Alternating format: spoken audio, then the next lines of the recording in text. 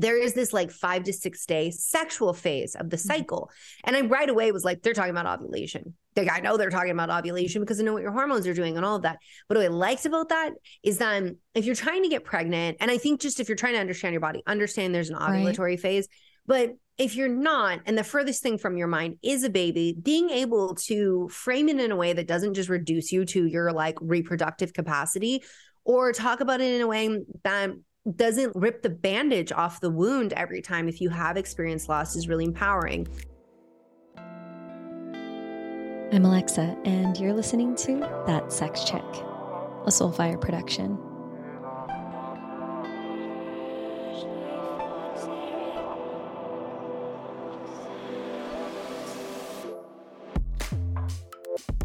Dr. Jolene Brighten is a pioneer in women's medicine and an award-winning, board-certified naturopathic endocrinologist and certified sex counselor.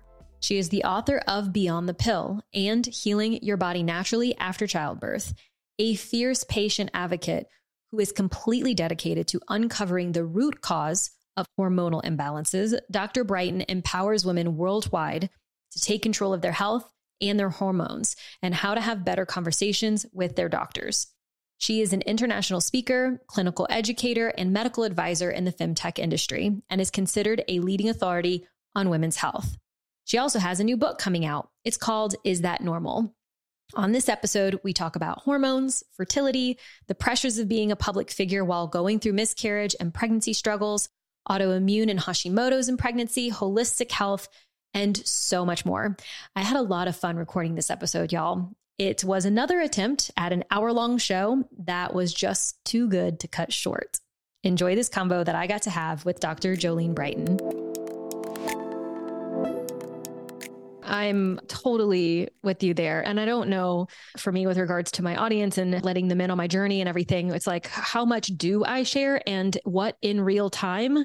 Because, you know, for me, I was like, well, I just assume, you know, I'm 34. And so I'm ready to do this thing for the first time. I was definitely feeling the pressure of the timeline. The first time I got whacked in the face with the timeline was when I was waiting for my husband to propose to me.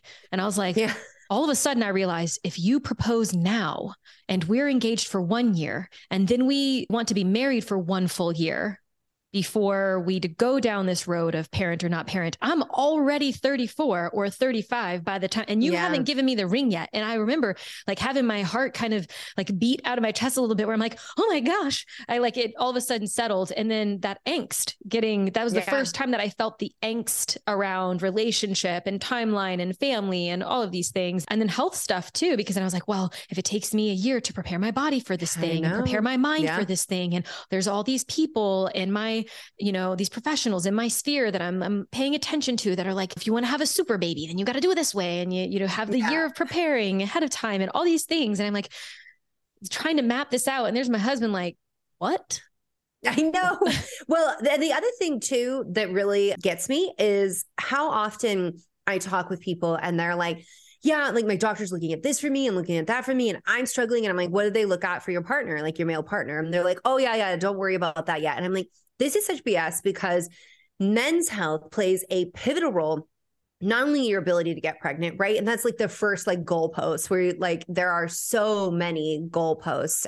They're like in pregnancy and the whole journey. But with that, it's the very first one, right? Of like, just get pregnant. But we fail to recognize that like the sperm is also really important in staying pregnant. Having a healthy embryo divide the way it should. And the majority of miscarriages are going to be because things that were outside of our control, right? Like cells divided wrong. Like they've got to divide perfectly. When you think about how they have to get it right and how often they do actually get it right, it's astounding to think that like there's even that probability. But in terms of babies' outcomes, like their health in the long term, that it all is impacted by sperm quality, i.e., the male partner's health. And I think it's just, as you were talking about in the timeline, like men think they don't have a timeline, yet we know the quality of their little gamete that they pass along does degrade over time as well. But, you know, in the society that we're in, it is always like, let's not do research on women or treat them like the special creatures that they are and actually tailor things for them. But let's definitely put like these like pressures on them and these guilt trips and the shame and all of that. Let's like put the burden on them that if you can't get pregnant, it's a you problem. If you can't maintain a pregnancy, it's a you problem. If something happens with the baby, who sits there and worries about what they did wrong? It's not usually the dad, because society hasn't really drilled that in. I also think we have like a special skill as moms to beat ourselves up in that way, which is part of why the human race has survived as long as it has, because we do that and then we try to do better, even though like in the moment it really sucks. Yeah, for sure. Okay. And so for me going through the one miscarriage, I'm just like, what are all the things that I can do? And my husband is like, goodness, he looks like a Greek god to me. He's got like 9 abs. He's so beautiful and like glowing with health. And he takes like, I don't know, an undefinable amount of supplements in a day. And he gets a ton of sunlight and he's very active. And so I look at him like, you have to be healthy through and through. And he actually had a sperm analysis scheduled the week that I found out that I was pregnant back at the end of 2022. And so I was sitting there on the couch with him when he called the clinic and was like, well, I'm calling to cancel my appointment, because it was literally the same week, like later that week. Yeah. And we'd really only just started trying for maybe a couple months. And then the lady was like, okay, well, do you want to reschedule? And he goes, oh, well, we don't need it anymore. And she goes, oh my gosh, congratulations. And it was this whole moment. And there's this interesting information where I'm like, I hear this, you know, miscarriage is very common and we don't really talk about how common it is. And there's something like 1 in 3, but a lot of people don't even catch when they might have even had a miscarriage, but you know, it comes so early that it just appears as like they've had their period and they wouldn't have even known, you know, and it's these early HCG predictor or HCG tests that allow for people to even know so early on. And so I hear the comment, and then I also hear with regards to on the male side, well, it's something, and I'm sure that you've heard this too. It goes something like, well, your 2 parts work because they met and you did get pregnant. So it must be good. And that time just didn't work out for whatever its reason, chromosomal, whatever it was, that it led to a pregnancy that was not viable. And so, you know, there's a part of me that wants to like relax and think like it happens, it's a thing that happens. And then there's the balance of like, how proactive can I be without being neurotic? And should I encourage him to, and I actually earlier today just sent him a text and was like, sperm analysis ? And he very playfully was like, only if you come into the room with me. And I'm like, I don't think that works that way. You're like, come into the room with me. Right. And then he sent me an emoji of a cow. And I was like milk. And I'm like, you're so he's also, he's also a character. Like, what is he trying to insinuate? That Milk you're a it. cow? Like what? No, he wants to milk it. Anyway, so sir, eggplant and water emoji, those go together. Okay. So he's just like such a character. He's definitely like the clown in our friend group for sure. And I love him for that. And it's mostly, sometimes it's his humor as a defense mechanism that he's learned over time to get him by. And sometimes it's like the most incredible diffuser, you know, when times get really challenging or I might be panicking, and kind of leading me back around to the neurosis, where it's like, what's the healthy balance of what can I do? What should I choose to do? You know, and in the term should, how can I maybe remove the shame component to that? Should, and then what do I choose to do and what's really available? And how do I choose to do all of this from a really empowering place where I'm looking at this holistically, not just, I want to make a baby, but I want to be healthy and I want to know myself and I know what the risks are and the odds are, but not ruminate there, you know. And before I hit record, we were talking about like the various windows of waiting. You know, when I got that positive pregnancy test, I was like, oh my gosh, I had this like maybe 30 to 60 seconds of, we fucking did it. We did it. It happened. Holy shit. And then literally I had a wave crash over me of, is it going to stick? And then I was like, whoa, where did that come from? And then kind of very shortly after that, I was like, oh my gosh, I don't think that this ends. This could not end, this like perpetual like amount of control, because then it's the next window of what could potentially be wrong. And then the baby comes out and then it's like, is the baby breathing? And am I a good parent? And it's just like a total lesson, and I can't control anything. So I would love your perspective, because you've been there, done that, got the t-shirt a few times. Yeah, got the t-shirt. Fuck that t-shirt. That's how I feel. So as we were talking about last year, I had multiple miscarriages. So last year I was pregnant. We were so excited. We get to the ultrasound. There is no heartbeat. This is when things are getting like sketchy in the US, and there's no heartbeat, but the doctors don't want to call it yet. I was leaving for Europe to speak. And I just finally called my MFM, the maternal fetal medicine specialist. And I was like, I've been back several times. They're not going to call it, but there is no heartbeat. And I'm like, I just need you to confirm it. And I need a piece of paper that like says this. And like, so that if I end up, cause I'm going to Europe, and if something happens, I just have like a history here, and I can just take it in and be like, look, here's the scans, here's everything. Here is this specialist opinion about this. And I went to the UK. I spoke at the Health Optimization Summit. And this is like, man, the universe is so freaking cruel sometimes, because I'm teaching on fertility. My doc is all about fertility and biohacking the menstrual cycle. And I start bleeding in the middle of my talk. I feel blood. And like, there was a moment where I was like, oh, like I paused and I like knew, but I was like, okay, just keep going, like stay in your flow. My husband didn't catch it. And I'm like, I felt like everybody in that moment, I feel like everybody knew something was wrong. Like the way that I just lost myself in that moment. And then I kept going. It was very interesting because I had to be there the next day on a panel, and it was just spotting. Like it was just really light, dark brown blood. And I knew what was coming. After that, the conference ends. And then I feel like my body was like, okay, we can now do this. And I just laid on the couch and cried in horrible pain that was my UK trip. And I just want to like the Health Optimization Summit. I told them what was going on before I got there. And they were like, any accommodation you need, whatever you need, we will take care of you. If you need to cancel, you just tell us. Like they were so wonderful. And I'll just say, as a female speaker, that's like rare to come across at conferences. There have been other conferences that have like accommodated me for breastfeeding and stuff, and that's like also amazing. But then there's conferences that are like, okay, what do you want us to do about it? Just do your job. And you're like, great, fun. Okay. Just speaking to like the shame and like the perfection, everything, like I had that miscarriage and then we went to Spain. Okay. Alcohol is horrible for our hormones and our body. And like, we all know that, but I was just like, you know what? I'm going to drink some sangria. Like I'm in Spain, I'm going to drink some sangria. We ended up going to France after that. We tried to world school our kids for part of the year and teach them history and culture and things by being actually immersed in other countries. And for everybody listening, I do work the entire time. People are always like, oh my God, you get to vacation like several months out of the year. I'm like, when I can do that, I will let you know how I figured it. But no. I have to work still. But with that, I also drank the wine in Paris because like they have really good wine and you like go to lunch. And I didn't stress it as much. And yes, people will tell you, yes, like drinking alcohol is not going to be good for your fertility. It wasn't like binge drinking like a bottle to myself every day, right? But I think that's the kind of thing of like, you can't, like, people won't even like acknowledge that like there's permission to do that. Certainly if you're like in the middle of IVF and those kinds of things, absolutely not. Don't be doing that if you're actively trying to conceive.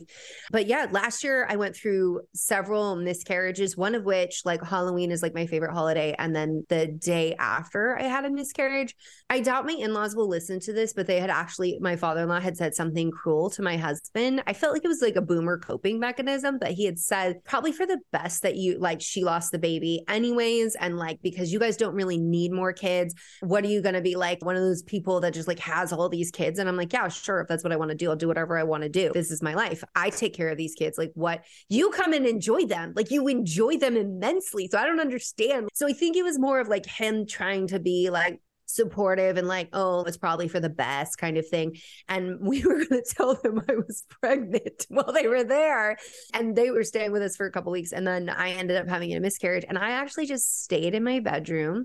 I think they thought I was mad at them. I wasn't. I just didn't want to share the experience. And that was harder than being on a stage, to be in my own house. I like am trying not to get teary, but to be in my own house and to feel like I had to hide my miscarriage and isolate and like just not, because I didn't feel like I would have that kind of support. I don't know if that would be like, I don't think that there's just something about that older generation that unless like they've done their work, they don't know how to support that. Because again, as we talked about before, nobody talks about this. Like these are not normalized conversations. I do want to speak though to the sperm analysis.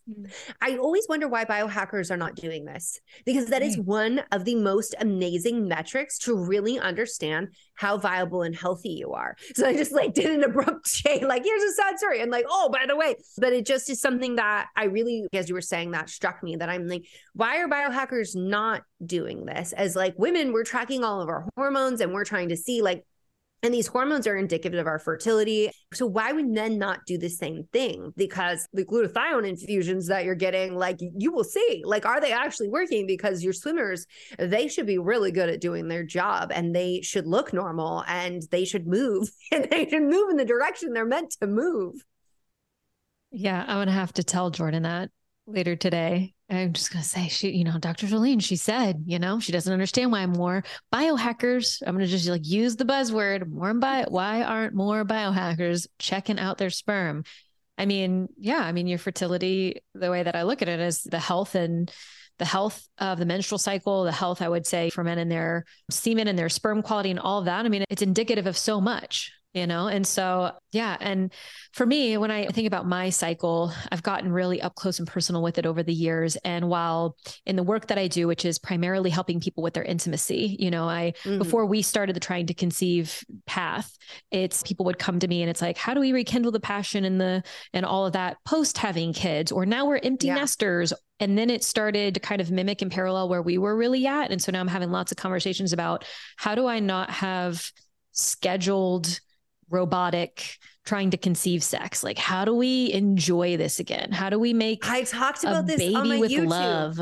Yes, I totally, when I was sharing my fertility journey, I had to take a beat on YouTube because it was just getting hard. I was like, how many times can I come on and talk about a miscarriage is what it felt like. And this is my own, this is like the thing about being in the public eyes. Like you get in your own head and you're like, are people going to get sick of this? I'm sick of it. I'm certainly sick of it. But I talked about that piece of like, one of the fastest ways to get out of the mood is the sexpectation, that you have to be in the mood and go time. And like and you have to time sex, right? So for everybody listening who's ever thinking about having a baby, you got 1 day for that egg and sperm to meet. The sperm can live up to 5 days, but I'm like, never count on that. Like give it 3, okay, when you're trying to get pregnant. So 3 days before you expect ovulation, and then the day of ovulation. Those are like key windows to hit.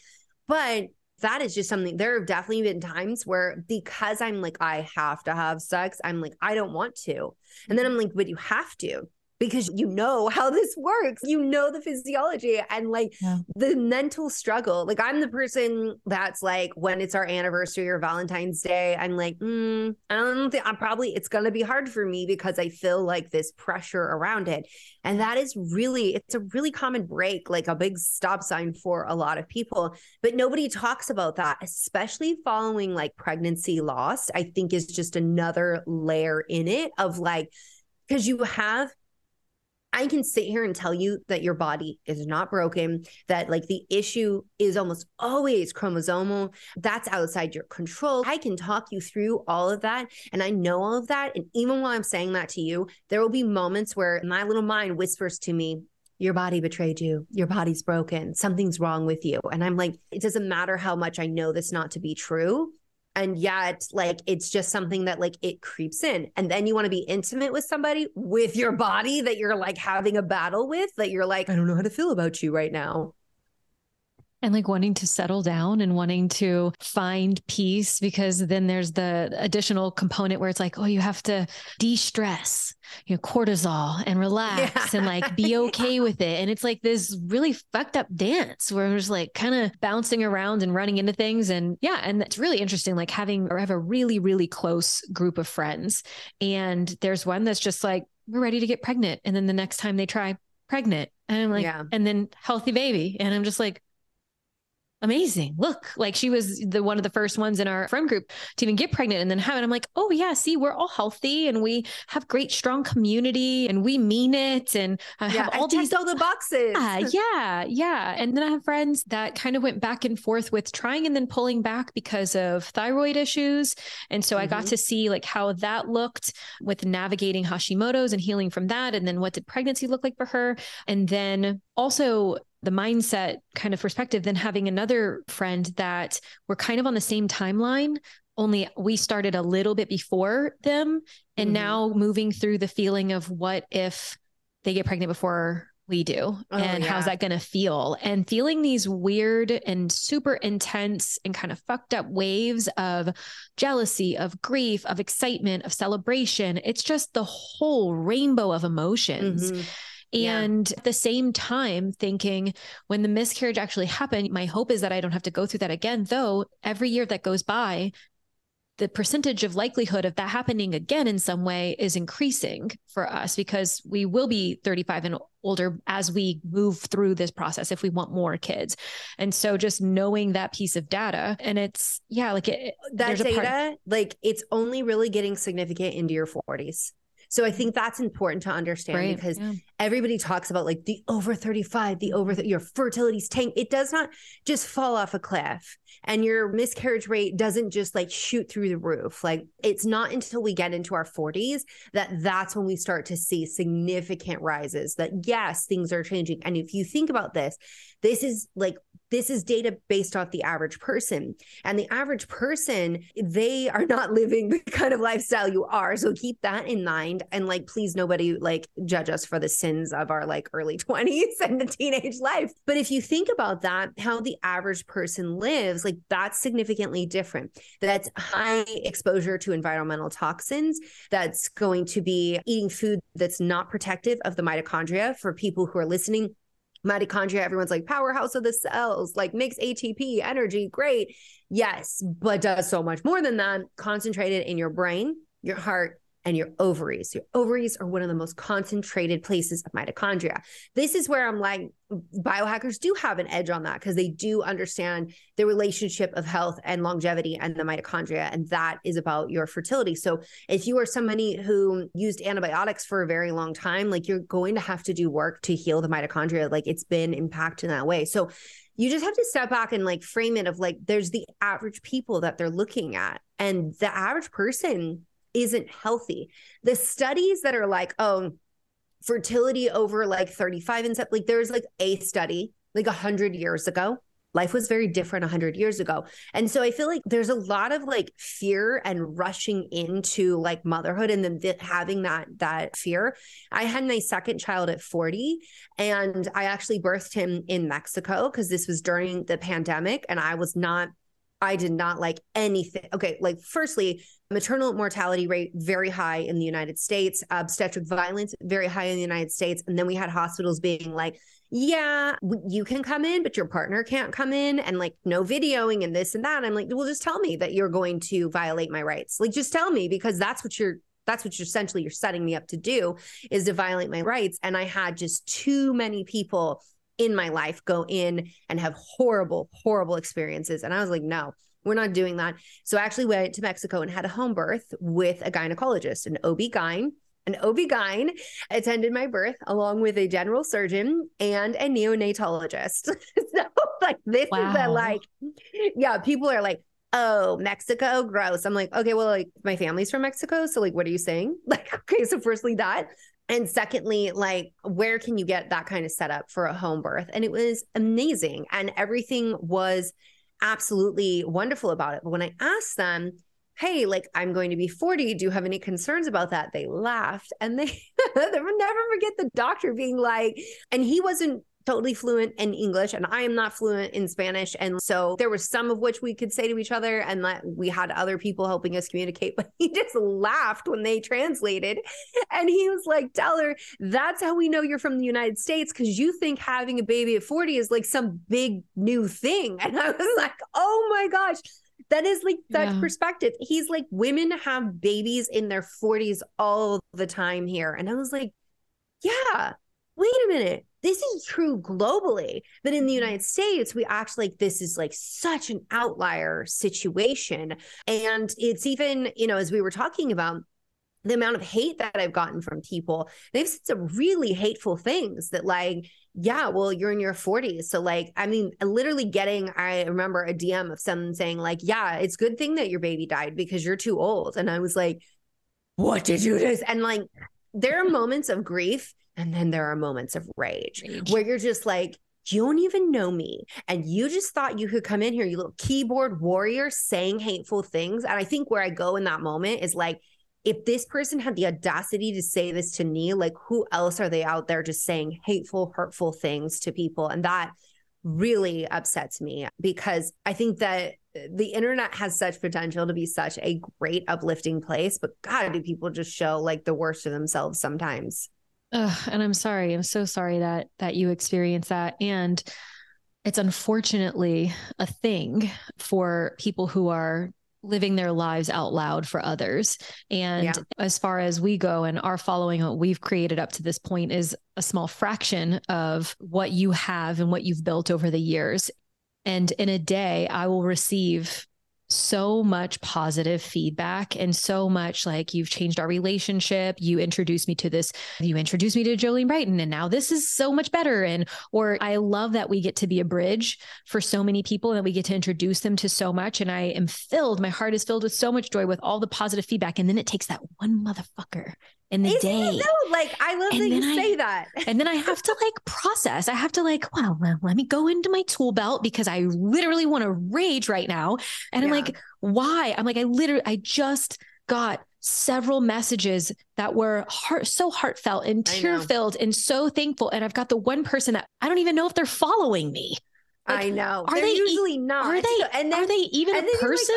Yes. Are they a bot? Because sometimes I'm like, I don't know. The thing I've also come is like, if this coward cannot use their face and their actual name, then they don't get any of my time. Like, and I just chalk it up to like, I'm like, I'm going to call you a bot because that gives me peace, but like, you're really just a coward.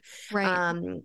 Yeah, it's such a complicated thing, you know, as you were saying, like the joy and everything. So I don't even know when this is coming out, but it's like, this might be a great like woo moment, or it might be a womp womp. Why I have to say that moment, but I found that I was pregnant on my birthday this year. So we were talking about that before we recorded, and I've been really open about my journey, and I want to share this, but I'm in that part of like, I had an ultrasound. There was a flicker, not a heartbeat yet, but there was a flicker, which is a really positive sign. And like, my doctors wanted to see me early because after 40, we do want to make sure it's not ectopic. That is important. So, and then they're like, oh, you have to come back. So I'm literally like, I'm counting every day. I have a week to go to get that next ultrasound. And it's like, as we were saying, like holding our breath. And I wanted to talk about it. And then like Elise Myers on TikTok announced her pregnancy. And then like Megan Trainor, like, and then like another, and like all of these people have announced. And it's like, and I have this, I'm like, oh my God, we're all pregnant at the same time. And even as I've gone through miscarriages, like, it's so excited for people. And then there are those moments where like, it's like so interesting because you'll hear all these like mindfulness gurus, meditation gurus and stuff be like, you can't be simultaneously grateful and resentful. And I'm like, bullshit. Like, you've never had a miscarriage. You've never like experienced like the spectrum of like human life in that way, because I can at the same time be like, I am so happy for them. And then be like, oh, but I'm so feeling my pain and wishing I didn't see this, but I'm happy that I saw this and I'm happy for them.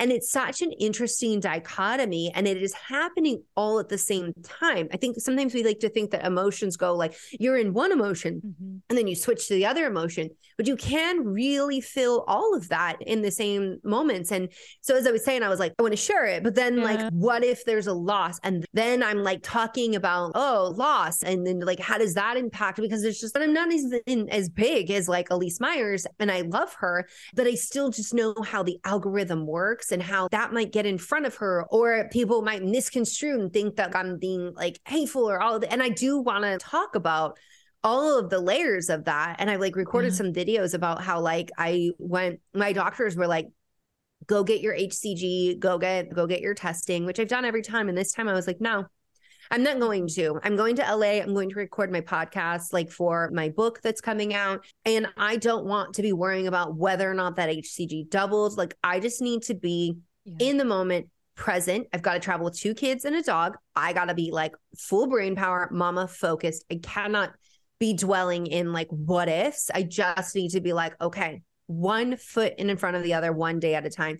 And now I've come back and they're like, are you going to go get your HCG? And I'm like, no, I am not. We will do the ultrasound, but like, why jump through the hoop again? It's going to be what it's going to be. We know it's not a topic. I'm not going to sweat that right now. Sex and Love Co. is officially back in bed with Yoni Pleasure Palace. We really are a match made in heaven. YPP continuously amazes me. Once a company known for their yoni eggs and crystal pleasure wands, they have grown into a truly remarkable brand with many services and additional products like glass, steel, and wood pleasure tools for those of you who like a more natural element in your toy collection, as well as waterproof sex blankets. You know, that's one of my faves. Yoni steam herbs and stools, strap-on harnesses, specialty vibrators, anal toys and prostate massagers, water and oil-based lubricants, breast massage oil, menstrual products, and so much more. If you can believe, I have quite a collection of things that fall under the category of adult products. By far, the most impressive part of my collection are the items I have by Yoni Pleasure Palace. Every purchase I make or gift that I give from YPP has an element of sacredness to it, and that truly takes them above and beyond any other brand I've tried or that I've worked with. I've got great news, my love. With our recent recommitment and partnership, Yoni Pleasure Palace has increased my code, that sex chick, from taking 10% off of your order to 15% off your entire YPP purchase. Hell yes. So head to the link in the show notes to add Yoni Pleasure Palace to your collection. And don't forget to use the promo code ThatSexChick at checkout for 15% off your entire order. Yeah. Different waves and levels of empowerment, you know, and what feels empowering to you at various times. And sometimes I've realized like the data feels empowering until it doesn't. And the community and feeling like I'm not alone and getting that kind of information feels empowering until it feels like a pity party. And I actually got to get out of here and I got to go find my happy and I got to go let this shit go. And it's so funny, the two opposite ends of the spectrum emotion thing. But I remember when I was listening to Brene Brown's, I think it's her most recent book, Atlas of the Heart, when she was talking about emotionally advanced or emotionally intelligent people who are ones that can hold two opposing emotions simultaneously, like the term bittersweet, where we're grieving because it's joy that you're losing a thing. And that's so spot on. Yeah. And to think like in the loss, there's also hope, like things are working here. Something's happening here. And there's still so much time and so much room and so much hope. And thank you for the over 35 and the joke. And I did some extensive traveling in my 20s, and I always laughed at other countries' responses to our medical system. So I lived and worked on cruise ships for almost 6 years in my 20s. And there was always, I'm in a lot of places, and I've had medical stuff done in Mexico intentionally because it was cheaper and I was going to get better care in Mexico. And so even when you said that, I was like, oh, I hadn't even thought about that. Yeah. There's a lot of people go to IVF in Mexico as well, because not only is it affordable. So I'm like biased, right? Being Mexican, I'm biased because I just think that culturally we're very loving and we're very kind. And that has just always been my experience. And that was my experience in the healthcare there as well. And it isn't like this just treating you like a number, a statistic, data, like one more body in a room. Yeah. They have great bedside manner. It's just like every person that I feel like I'm communicating with or I'm interacting with, you can feel the love. And usually the stemming their family, kind of like stemming out and how they feel about their family. But yeah, I remember when I worked on cruise ships, a lot of times the doctors were from different countries, usually South Africa and a variety of places, UK and all that. And their response was that Americans would go into the medical facility and they'd basically just give them a prescription, because if they didn't, they would just hand out Z-Packs as if it were candy. Because it was like, you know, people would come and they would have a feeling about a certain thing. And if I just told them, go rest, or go get some sun or do something good for yourself, then they might write a terrible review. And then their job was in jeopardy. And they totally had no understanding. And I heard this from multiple practitioners when they were in their country of origin. It was a totally different experience than when they were working with the Americans. And so I'm just reminded, it's been a while since I've been in that environment and kind of took it all with a grain of salt. And so I'm happy to just hear that that was your experience. And I'm very curious about another part of your story, which is PCOS. And I don't think I've spoken to anyone about that on the show yet, but I know that that's also a part of your journey and a part of your story. And so we've got healthy, thriving, I don't have PCOS. Hang on. Maybe but Hashimoto's? I have Hashimoto's. It's Hashimoto's. Okay. So it was one or the other. And I was going to get it right. Okay. I talk about PCOS all the time, and it's in my book, Is This Normal? So it's like, that's easy. Yeah. Great. So, and I have a note here too, and it just says PCOS. And I'm like, oh, this must be the thing. So Hashimoto's then. So having autoimmune, having something going on that's like not optimal for fertility. And then to touch on PCOS, I mean, we haven't talked about Hashimoto's and fertility on the show either. So the general question though, is when something's maybe not optimal with the body, and then you have several things that might on paper be going against what you ultimately want, which would be having a baby at whatever age. What does that process look like? Like, how do you work on functionality and like wanting to, essentially, I think what I'm getting to, and the question is there a certain place that you feel, maybe this is you personally, comfortable with getting at with markers and certain aspects of your health where you're like, now I'm happy to go and open the portal of sorts, like now is time to say, yes, go for baby. And is there kind of like a line too, where it's like, you can never really get to perfect. And so I think that's important to understand that you can't get to perfect, because perfect would be cure, and we can't cure a chronic illness. Even though some drug companies do make promises, you really can't. They actually don't want to, right? Because as somebody with Hashimoto's that had enough autoimmune destruction of their thyroid, I have to take medication every day. Like, cha-ching, like you get to be like a forever customer. Right. And I totally get people's hesitancy to want to be on a medication, but thyroid is non-negotiable. It's like, we all understand diabetes. If you don't have insulin, you have to have insulin. It's non-negotiable. You will die.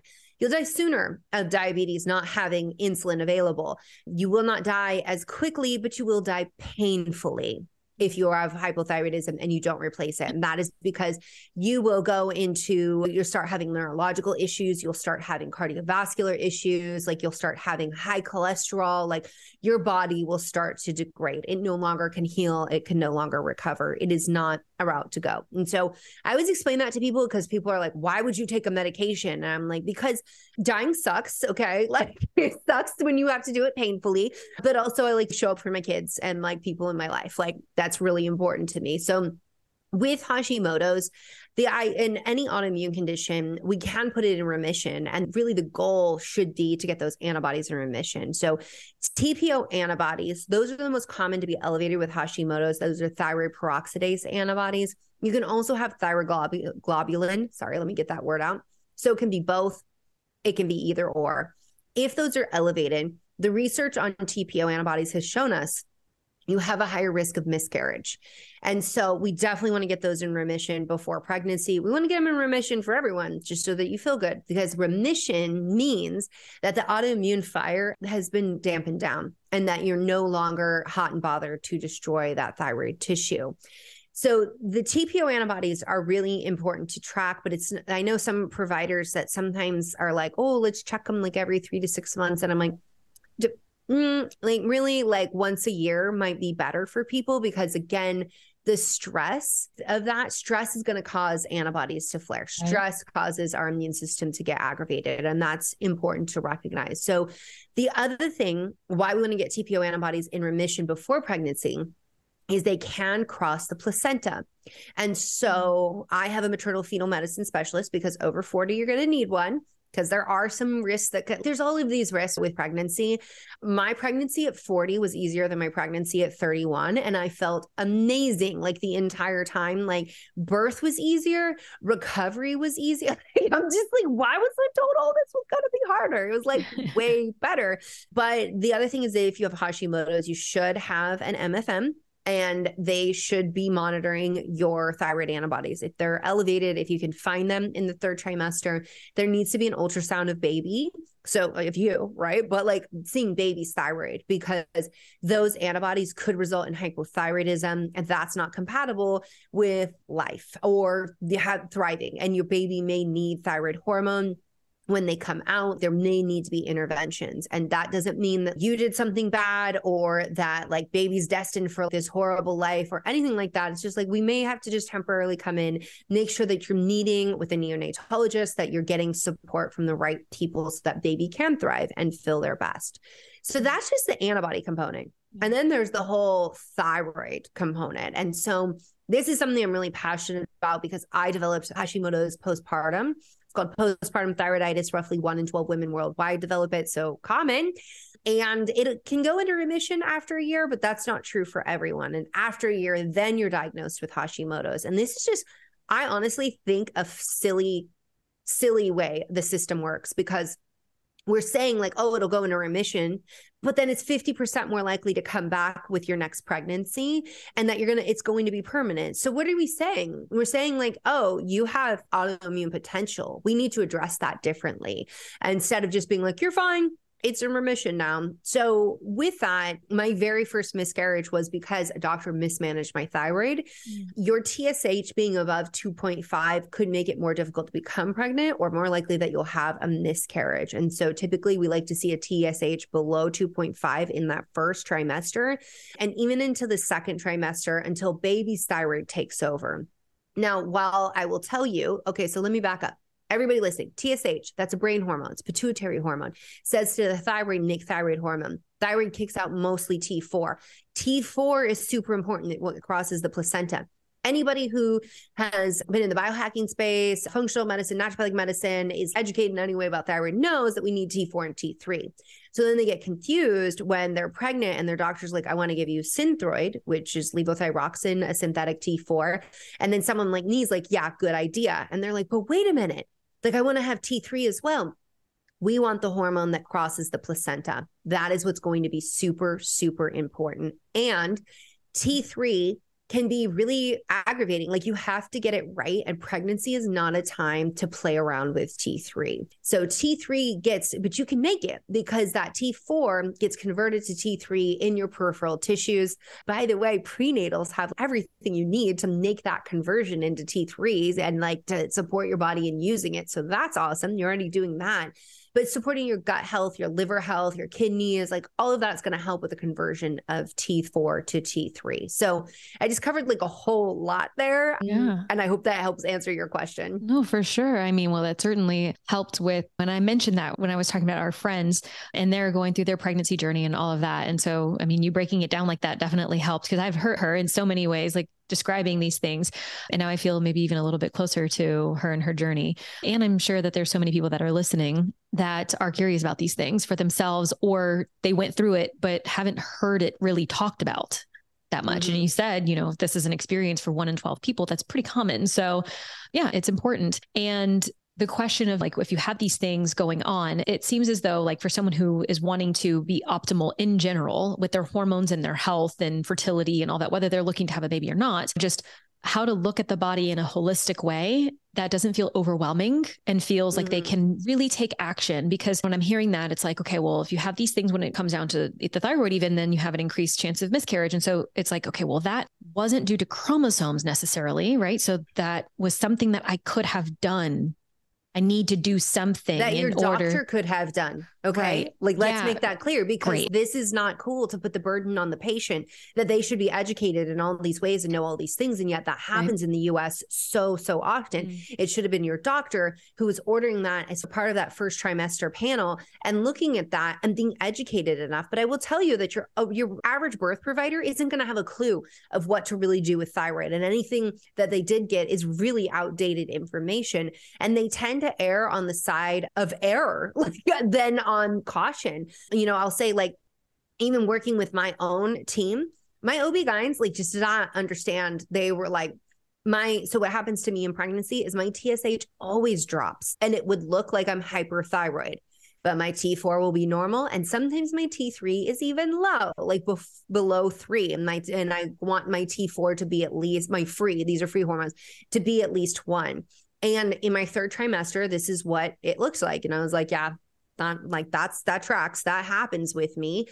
And my regular OB-GYN this is the one here where I live, not who was going to deliver my baby. She was like, oh, we need to drop your thyroid medication. And I was like, no, you actually don't. If you look at the free hormones. And she's like, you're hyperthyroid. That's really common in pregnancy. I was like, you can't know that. You didn't run Graves antibodies. Like, I'm having this conversation. She's like, I'm going to drop your thyroid by 1/4. When I get the prescription, she was prescribing me 1/4 of what the dose. She didn't drop it by 1/4. And I was like, you can't do this. if you drop my thyroid like prescription, and she wasn't even my main prescriber, but I was like, if you drop it that much, now you put me in risk for preterm labor, preeclampsia, like possibly stillbirth. Like this becomes very problematic because my body has to start choosing like how to survive. Mm-hmm. And I'm explaining this to her, and I'm explaining like I'm already at this high risk. And she's just like, you just can't have a TSH like that. And I was just like, ma'am, doctor, F the TSH. Look at the full picture of what's going on here. Also, look at how much weight I am gaining. Like I am gaining like that last pregnancy. Like, I mean, I gained a normal amount of weight, but because it was like post me having COVID, and I had like exercise intolerance, like I had POTS and exercise intolerance.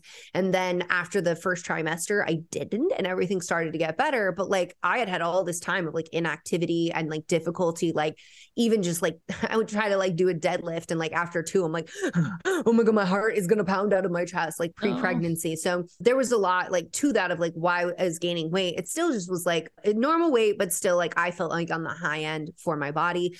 And I'm like, if I was hyperthyroid, think about all the symptoms I'd be having. Like my heart rate would be up. I'd be sweating. Like I'm listing this off. And it was just like an argument. And I was just like, whatever. I'm not gonna, like, you just can hand me that prescription. Like I'm going to do what I'm going to do.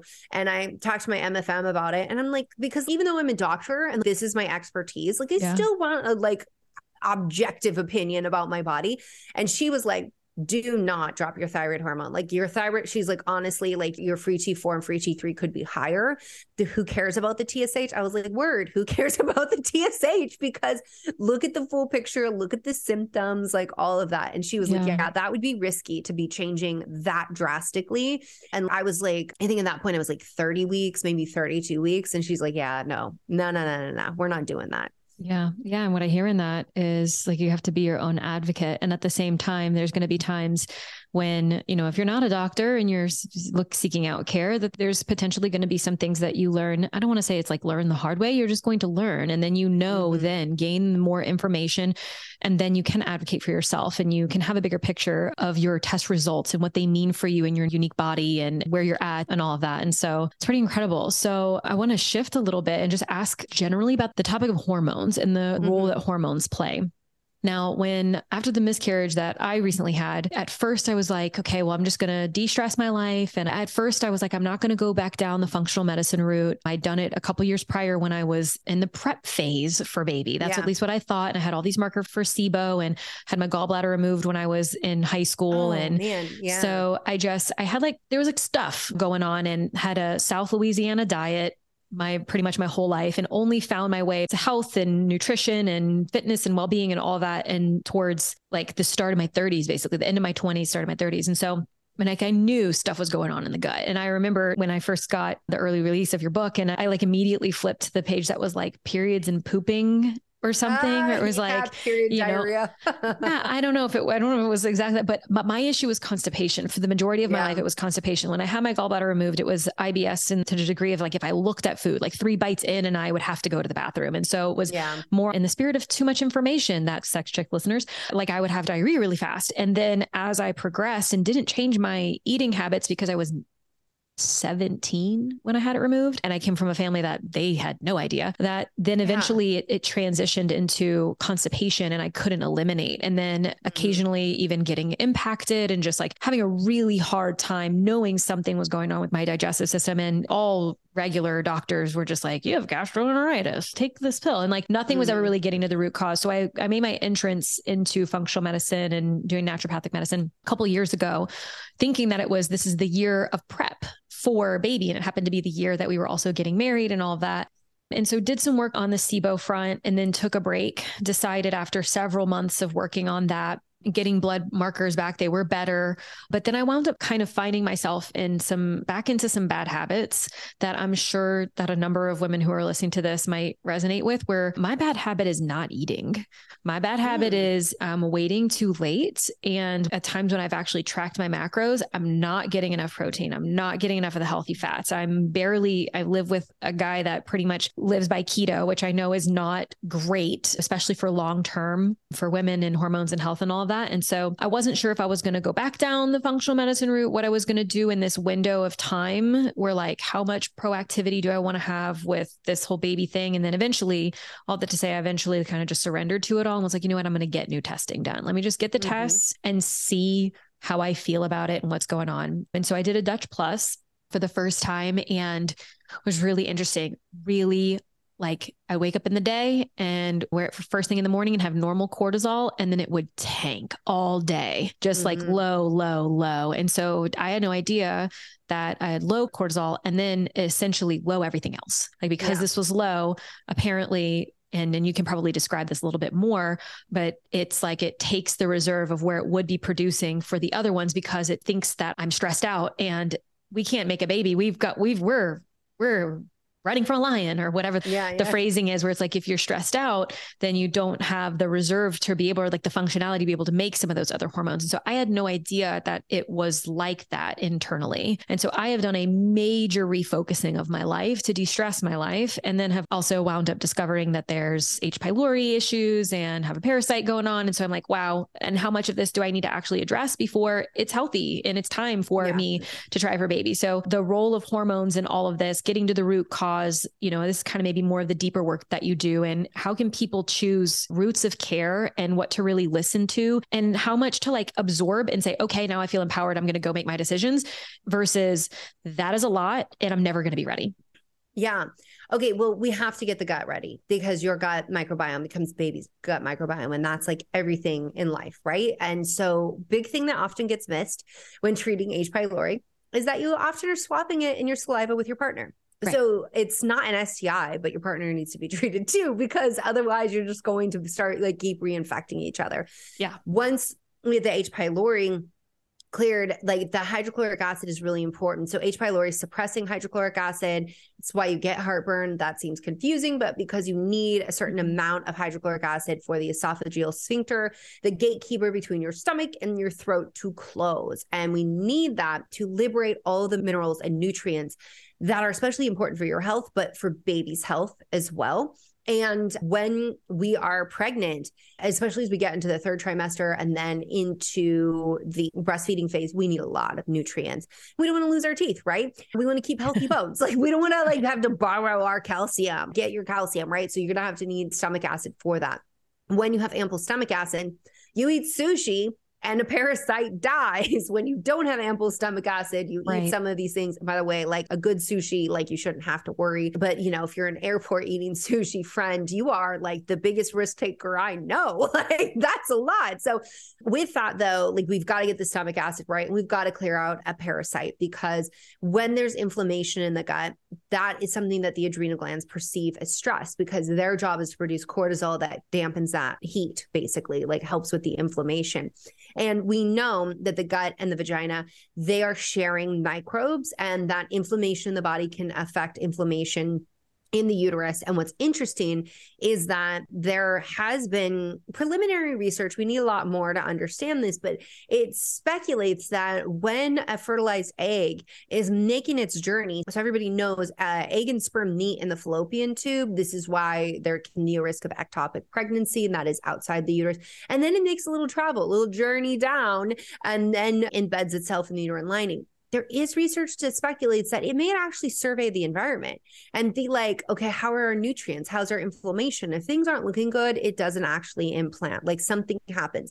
Is it the fertilized egg that's making this decision, or is it your body making this decision? We don't really know. But is this your fault? No, it is a must happen kind of thing, because you've got healing to do. And so this is a keep you safe mechanism. So that's definitely important. Now, as you were talking about with the low cortisol, so I would just say everyone definitely clean up your gut, and you can do that usually in a matter of 3 months, and sometimes sooner. Like sometimes, you know, depending on what's going on, you can move through things sooner. But like an H. pylori treatment is going to be at least 2 weeks to 30 days. And then a parasite, God, I hate parasite. I talk about STIs in my book, and then the ones I like really freaking hate are like the parasitic ones. And I'm just like, oh, you're disgusting. I hate you. Like, I wish that you did not like plague the world with your presence. So parasites can definitely take longer. But as you were talking about with the low cortisol piece, so in the book, Is This Normal? I have quizzes that I have all kinds of quizzes and checklists, but I have a main one that gets into the second half. It's in the second half of the book. When you get in, there's a quiz like right away, and it helps you evaluate your hormones. And when I talk about the low cortisol, it's really funny because there's a box about low cortisol, and my editor was like, we got to cut things because it's 126,000 words. I submitted way more than that, but like we had to cut things. And that was one thing that my editor's like, let's take out all this stuff about low cortisol. It doesn't seem necessary. I'm like, no. People need to understand that low cortisol is rarely truly low cortisol. It is usually a response, because what I see a lot of people do is in their minds, they're like, okay, I just need to get more cortisol. And then they are getting adrenal glandular supplements online and being like, oh, I need to take mass amounts of that. And I'm like, oh my God, you're gonna have so much anxiety. Like, I don't want to be in your body. Like, I feel for you right now. And that's not really the problem. The problem is it's been too much high cortisol for too long. High cortisol is a bad state to be in. It is pro-aging. Not yes, you will get fine lines and wrinkles and not look as young. Yes, there's that. But at the cellular level, your cells are aging rapidly. And that's not compatible with life. And so your body being really wise is like, let's downregulate receptors. The HPA axis starts to get wonky. So that's how the brain and the adrenal glands talk. You start deactivating enzymes, activating enzymes, doing different things to compensate. And then you end up with this low cortisol state. And that's where people are like, oh, we need to turn up the fire. We need to pump on the gas. And I'm like, you actually need to slow down. You really, and what you did is exactly perfect, reevaluating your life. There's this really interesting thing that I've experienced and a lot of my patients have talked about, and I've heard a lot from women of how when you become pregnant, the way the hormones affect you is you start just not caring about some things. There are literal moments where someone says something hateful or attacks. It's usually if you attack someone else in my community, we're going to have beef. And I just want to write, shut up, get out of here. Stop trolling. Just be really blunt about it. But it is this way of being where it's your body, your hormones just start shifting your priorities. And those priorities are, does it actually matter? Okay, we're going to invest in that. And then if the answer is no, it doesn't, you start letting things go that really we should have let go all along. But it took those yummy, nourishing hormones to come in and be like, okay, let me tell you how this works now. So yes. So anyhow, with the adrenal piece, I think people get really stress is bad for our fertility. Stress is bad for everything, right? I have protocols in the book to help with adrenal health. But I think there's definitely people out there that are like, oh, if your adrenals aren't right, you have to spend the next 18 months getting those right before you can get pregnant. And it's I don't know that you really do, but also know that the hardest thing that's ever going to happen to your adrenal glands is being a new mom. That is real talk of not sleeping, not eating regularly. Friend, you're going to have to set an alarm when you finally have that baby. You're going to have to set an alarm to eat if that's your problem, because I'm doing it now. It's a really common thing to forget to eat and to be like, oh, I seriously drink collagen. I drink collagen all the time, especially being in my 40s. I'm getting really not neurotic. You have said that word earlier. I'm like, why do I want to say that word? Because it's not. But really just seriously tracking my protein, because I don't want to end up a sarcopenic obesity case, because that's what I studied when I was studying my master's in nutrition, and I just don't want to be that. I just think we need to just honor the fact that we don't get it perfect and we don't get it right as humans. And as providers, we need to be objective, less biased, and more supportive, that life is just, it's crazy. So I'm look, my book comes out soon, and I'm literally telling people are I'm getting texts about play dates and stuff. And I'm like, I'm so sorry. Can you text my husband? Because I literally can't manage this right now. My plate is full. That's where I'm at right now.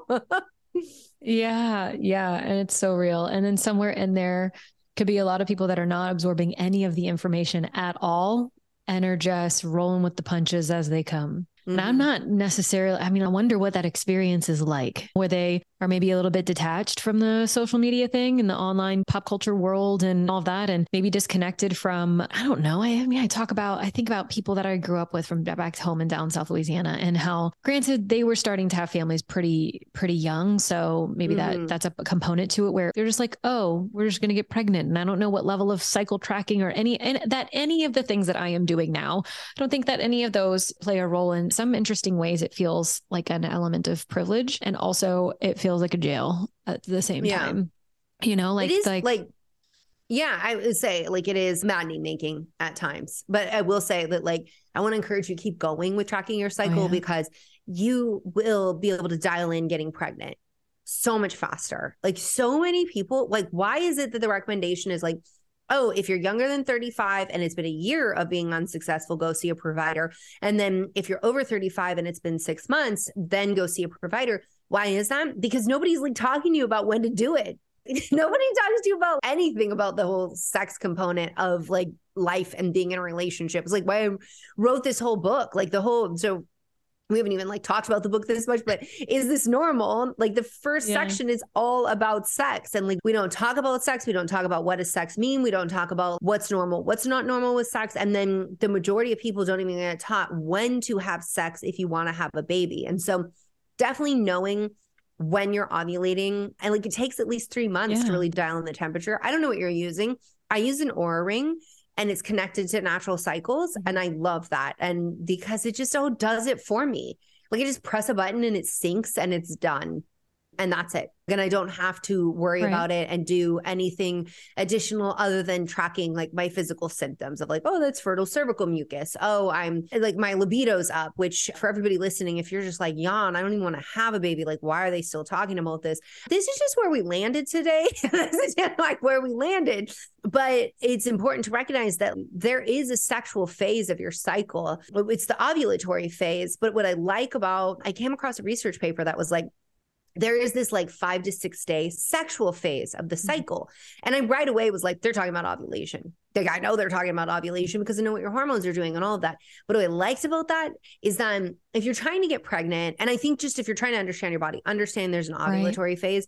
But if you're not, and the furthest thing from your mind is a baby, being able to frame it in a way that doesn't just reduce you to your like reproductive capacity, or talk about it in a way that doesn't rip the bandage off the wound every time if you have experienced loss, is really empowering. And if people are like, well, just get to it. Like, when is it? No, you have to read the book. No, I'm just kidding. I'll tell you. I don't like people who do that. So both. It's both. We'll tell you and read the book. Yes, I will tell you and read the book. Okay, so the sexual phase is the part of your cycle where estrogen is rising. So estrogen rises and then spikes. And that spike in estrogen mid-cycle-ish is what tells the brain that the egg is ready. The brain then releases LH hormone, luteinizing hormone, that causes the egg to be released in about 24 to 48 hours. The quicker the egg is released, the shorter your sexual phase. That's about 5 days. But if it takes 2 days, then you get that extra 6th day. Okay, so it is when estrogen and then both testosterone are rising. That's about 3 days before the LH spike. You're gonna be a lot more in the mood. You're gonna have sex more on the brain. You're gonna be easier to orgasm. You're gonna be into experimenting more things. You're gonna be feeling yourself. You're gonna be like, I look so good. I feel so good in my body. Everything is just so good in that sexual phase. And so then LH is going to spike. Okay, now we're in the 4th day. And then the day after is the 5th. And then as soon as ovulation happens, what is left behind is a temporary endocrine structure in the ovaries called the corpus luteum. The corpus luteum's job is to make progesterone. This is the only time you have sufficient progesterone in your body is post-ovulation.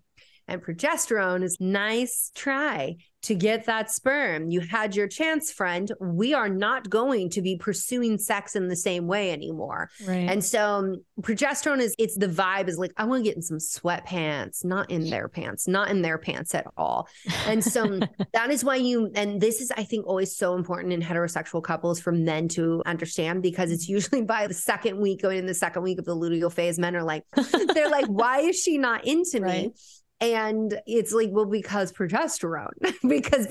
So she was really, really into you. And now she doesn't seem as into you, but it's not that. She's just less inclined to initiate sex, to think about sex. But if you can, and I talk about the sexual excitation and inhibition model in the book, which is basically like what hits the gas pedal and the brake. If you can remove brakes in the luteal phase, then all of your gas pedal advances, the things that turn her on, are going to be better received. And it's going to be one of those situations that if you can start stimulating her and her nervous system gets the message and her brain computes, it's going to be like, oh yeah, no way, this thing, we like this thing, let's go. But it might take a little bit longer. And by the way, so everybody knows, I do break this down in the book. There's a whole lot of chapters about sex. And then we get into the 28-day program where I take you through the cycle and sex, and you have all these exercises to do. You can just focus on just fixing your hormones. If you're like, I just got hormone problems, I don't even care about anything else, that's fine.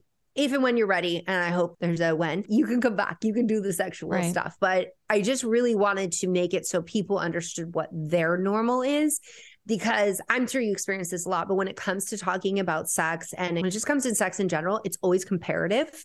I mean, we don't sit here and go like, oh, why isn't my period exactly like my friend's period? Why is it my cycle's not exactly like my friend's cycle? Like, why is it my sleep's not exact my neighbor's sleep?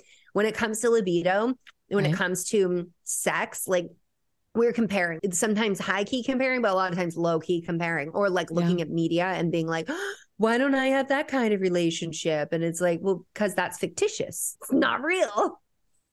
Yeah. Yeah. It's so big. And I think I was saying that, I think when we were first getting the podcast underway, where it's like fertility and the pregnancy thing and all that is definitely big in my own personal world, but the health and vitality of the cycle, of your sex, of your hormones, of your drive, all of that, it's indicative of so much. And there's so many pieces and parts to that. And what could be the cause of, let's say, a hormone being out of whack, or being low, or being high, or feeling like your libido is maybe down, or feeling like it's really up, or there's so much more to the conversation. And there's so much more to like understanding health, not just from the perspective of, I want to make a baby with all this information, you know, for 33 years of my life. Well, from the point when I started having a period at like 14, from the times that I've been having, and then the times whenever I wound up being sexually active. So over the course of my sexually active life, all of my gaining information has been so that I don't have a child. So, you know, and so there's some people that are actively, what do I need to know in order to not? So you can take all of the information that we've been discussing and just kind of reverse engineer that, or like layer your own lens over it for what you want, because we're talking about the window of when you can have a baby, but it's the same when you don't want to have a baby. That's the same window that you would avoid. And you in still looking, you know, I've had so many people come to me and they're like, we're talking about their sex life and all this, that, and the other. And then they'll say, oh, well, my cycles are, and they'll insert something that's like not necessarily under the category of normal, where they're like, yeah, I don't know, I haven't had a period for like a while. And, you know, it's kind of irregular. And I'm like, whoa, what are you doing about that? Oh no, it comes when it comes and it doesn't when it doesn't. I'm like, let's talk about your life, you know? And so, I mean, my scope of what I'm open to helping them with only goes so far before I'm like, doctor, we need to have more of a conversation. And sometimes the role that I play is just getting them to a place where they open up to it and that they start to get curious, and then I can help with their mindset around it. But if it isn't clear throughout the conversation that we just had, like, I'm still figuring out the mindset around it. Like, where do I, to bring back the word neurotic, like, where is my level of like, I feel empowered and all this information is great. And then here's the line where like, I'm now spiraling out of control, and we're figuring it out. I think every cycle and season that passes in a person's life, we're just figuring it out and doing the best that we can with the information that we have, and really looping this back to the book, which we've touched on just periodically here and there in the convo, but looping it back to here is like, you do the best with the information that you have. And this book has a lot of information. And what I love about this is that it's not just long form, here's information. It's broken down with, is this normal? And here's the topic. And then here's the next topic. And it goes in this really layered step by step, like how it progresses. And then I love what you were talking about, the 28-day program at the end, where it gives people actionables. It's not just a book that they have and they read and then they're like, okay, cool, here's the answer to some questions. Now what do I do? There's information in the book that leads you to being able to taking action. I think that's the next layer of empowerment, is like, once you have the knowledge, how do you become confident in that knowledge? You become embodied in that knowledge. You actually integrate that into your life. And so between the quizzes and the program at the end, I haven't seen a book hasn't come into, and I'm like looking at my office, and whether it's the books that are behind me, which is the little bookshelf, but then there's also a bookshelf in the closet and 2 bookshelves in the living room. That's a slew of personal development, fertility, and sex education oriented books, but I haven't had anyone be this comprehensive. And so I'm a big fan, and I'm excited for when it is going to be released and what people are going to gain from it. And so I know we didn't specifically go into kind of how it's broken down. Granted, I gave a little bit of a high level overview there, but I would love if we could just like round out maybe in the next couple minutes what you would like to share, your mission with this book. Because we know Beyond the Pill was the first one that was just revolutionizing for so many people, especially from my age, where it was like, I was just handed the pill in high school and it was just kind of like, oh, Here you go. You get to have this. And so people, if they want to go down that rabbit hole, then they can get your first book, but would love, what's the mission? What's the message? And what do you hope that this book does for people? Yeah. Well, one thing I want to say that you've talked about, so I get into this in the book, and that's why I want to talk about this for a minute, is just you're like, there's the perfectionism and then there is the like empowerment. And where does that lie? And I talk about in the book, I give an example of two scales, like the old school scales, like you put weight on and it tips one way or another. And I talk about how if we're saying like, oh, you want to be making optimal decisions and all of that, but you start aiming towards perfection. If one side is like, the good and then like the optimal, and then the other side's the suboptimal, I mean, like, hey, life is handing you the suboptimal. So there's going to be some there. But if you start going into perfectionism, then you take what you would be putting in that optimal and you start flipping it over to the suboptimal, and you're creating that imbalance. And so there needs to be a middle ground. I mean, there's a part in the book where I'm like, yeah, I'm literally a heretic in the wellness industry for saying that like you can have your cake and balanced hormones too. Like you should be able to. Life should not be so strict. And so with the book, I wanted to be able, like, look, I think we've all had this experience of like going to seedy sites on the internet or having to ask a friend or having an uncomfortable and maybe even really judgmental conversation with your doctor, trying to seek out information about what's normal. And I remember back in the day, there was no internet. I was like Dewey Decimal Systeming my way to like what is going on. And the books were crap. Like they were not good. Like, and so I just really wanted to write the book that said everything that sex ed should have said, that taught us everything about our hormones, our body, our pleasure. And I took notes from the countries that are doing it the best. And how are they doing it the best? They have the most sexually satisfied people. They have the less incidence of STIs, of unwanted pregnancies. And we also find that their kids actually delay their first sexual activity. They're having it later, and then they report that it was consensual and enjoyable, which is very different. The United States, people are having it younger and they're like, I felt pressured. I felt coerced. I regret it. It was not pleasurable. This is a real problem. And so I wanted to teach health from that perspective of pleasure being important, because pleasure is essential in health. Like there is no mistake made in making the clitoris like this amazing, wonderful organ. And if people are like, oh, tell me more about that. I got 3 diagrams on the clitoris that I commissioned someone to hand draw to help you understand the clitoris. So people understand. We've been talking about pregnancy this whole time, right? Okay. So like we all start off phenotypically female. And then if you have an XY chromosome, by the way, it's just like really simplistic because nature is much more messy than this, then a testosterone wash comes in. And that Y chromosome, should it respond, because sometimes they don't, but should it respond, there will be differentiation. And no longer will you go labia, clitoris, vagina, you go scrotum, penis, like you go a different route altogether. But that penis was the clitoris, except the penis has to pee and ejaculate and is on the outside. So like it can't be that sensitive. So the clitoris gets to be all kinds of sensitive and just do one thing, bring you pleasure. Like, why are we not talking about that more? So my aim is that I want people to have more understanding about their body. I want them to have more pleasure, and I want them to have more productive conversations when they do need a provider. So in the book, there's checklists, there's all kinds of things for you to understand what might be going on. I did a whole protocol. And then I also was like, that's not enough. Let's do this cycle symptom relief chart. So if you are having symptoms, like you can go and you can troubleshoot those things. And these checklists, though, if you do need to see a provider, like you were saying, like, oh, you have irregular periods. By the way, anovulatory cycles, that is not ovulating, therefore not menstruating, those are associated with less sexual satisfaction. So definitely take it seriously for a lot of reasons. But if you're seeing someone like you, that's like, they're like, I need sexual health. It's like, friend, you need physiological health as well. There's more than one thing to be done here, which is why it always takes a team. And that is definitely a motto that I have. So with that, though, these checklists, they provide you data about yourself that you can go to your provider. And when your provider's like, I don't think you have that going on, you're like, well, here's a list. Okay, actually, and I do, because I think I have all of these things. And what have you done to rule this in and rule this out, and start to have a better productive conversation so that you can get that provider to help you. So the mission of the book is for you to know you're normal and know your body better than anyone else, because you already do, but society and doctors and mothers and fathers and friends and siblings and like everybody is like interjecting what they think is normal and like influencing you in ways that make you doubt what your normal is. Ooh, it's going to change lives. I can only imagine, Yeah. I mean, I would imagine that's a part of the goal, but I can see it now. Someone getting the book and going through some checklists and then going, I wonder. And then going to their medical professional and being like, look at this. And then it leads to something that's revolutionary for their health.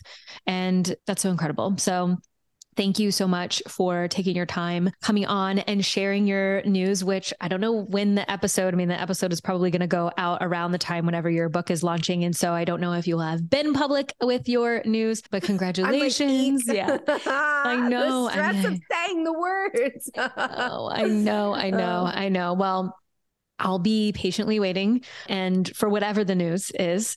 Yeah. And also like holding that hope and vision and in prayers and all the variations of that. And yeah, I'm thinking, for myself too. So it's like in the next couple of months, maybe into the next year, I might have to send you a little message, or it's like, oh, hey, this happened for us too. Yeah. So let me send you all the baby dust. Yeah, it's like, it's such a vulnerable and beautiful and fucked up thing.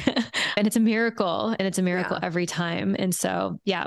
So I'm so grateful that you took the time. I'm so grateful that you put this book together and put it out into the world and that you're doing the work that you're doing. And so where would you like for people to find you? I know you've got a really fun TikTok going on, a thriving Instagram community as well. And then soon, I think they'll be able to get this book anywhere where books are available, and they can get it pre-ordered ahead of time too. Yes, they absolutely can. And you can find me at drbrighten.com, BRIGHTEN.com. And I'm on TikTok, YouTube, and Instagram at Jolene Brighten. And before we go, I just have to ask, is that a selenite penis behind you? Oh, on your right shelf? Here? On my the shelf? Third shelf down. It's a rose quartz penis.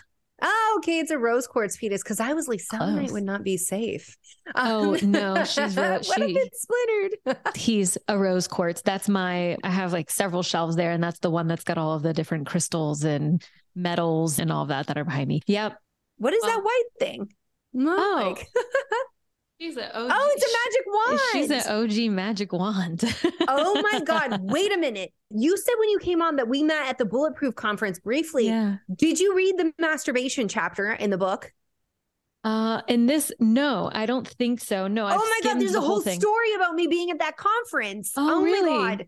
Okay. So yes. I don't think so. And how Sex with Emily loaded me up with a bunch of sex toys. Oh, and amazing. Actually, I just was on the Model Health show, and Sean was one of the people I saw as I like had a baby arms full of like sex toys trying to like make it through the lobby so nobody would see me with all of these things. And he's like, I remember this, like seeing you and being like, what's she doing? It looks shady. Like, what's she doing over there? It's so funny that that's the conference we met at. And then I'm like, oh, because that was the first time I was gifted with a magic wand. I still find that thing really intimidating and intense. And I'm just not Samantha level. I'm not Samantha I know. level. It's maybe more like an actual back massager for you. Yes, definitely. But also everybody who stuck around on the podcast, because people dip out when it's like, where to find you? Everybody else just got to hear like, the bonus, the real, the bonus.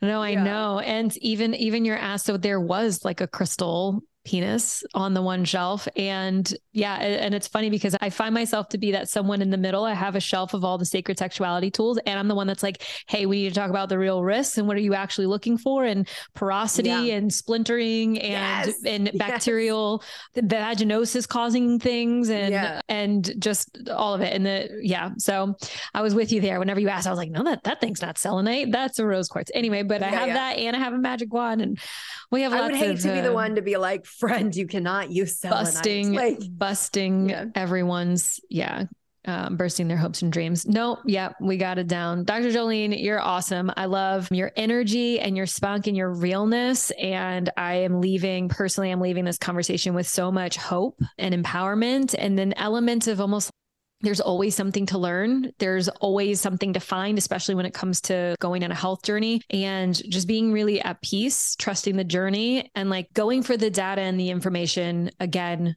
from that perspective of like, I'm going to do something really good with this. And I'm going to be patient, and I'm going to be kind. I'm going to be compassionate to myself and my partner. Definitely. That drops inflammation, friend. Being kind to yourself drops inflammation. Working on that for sure. But yes, thank you so much. I can't wait to share your book with everyone. Yeah. And congratulations. Thank you. Thanks so much for listening to today's show. If you loved it, be sure to subscribe so you never miss a new episode. And if you extra loved it, make sure to leave a 5-star review. I'll see y'all next week.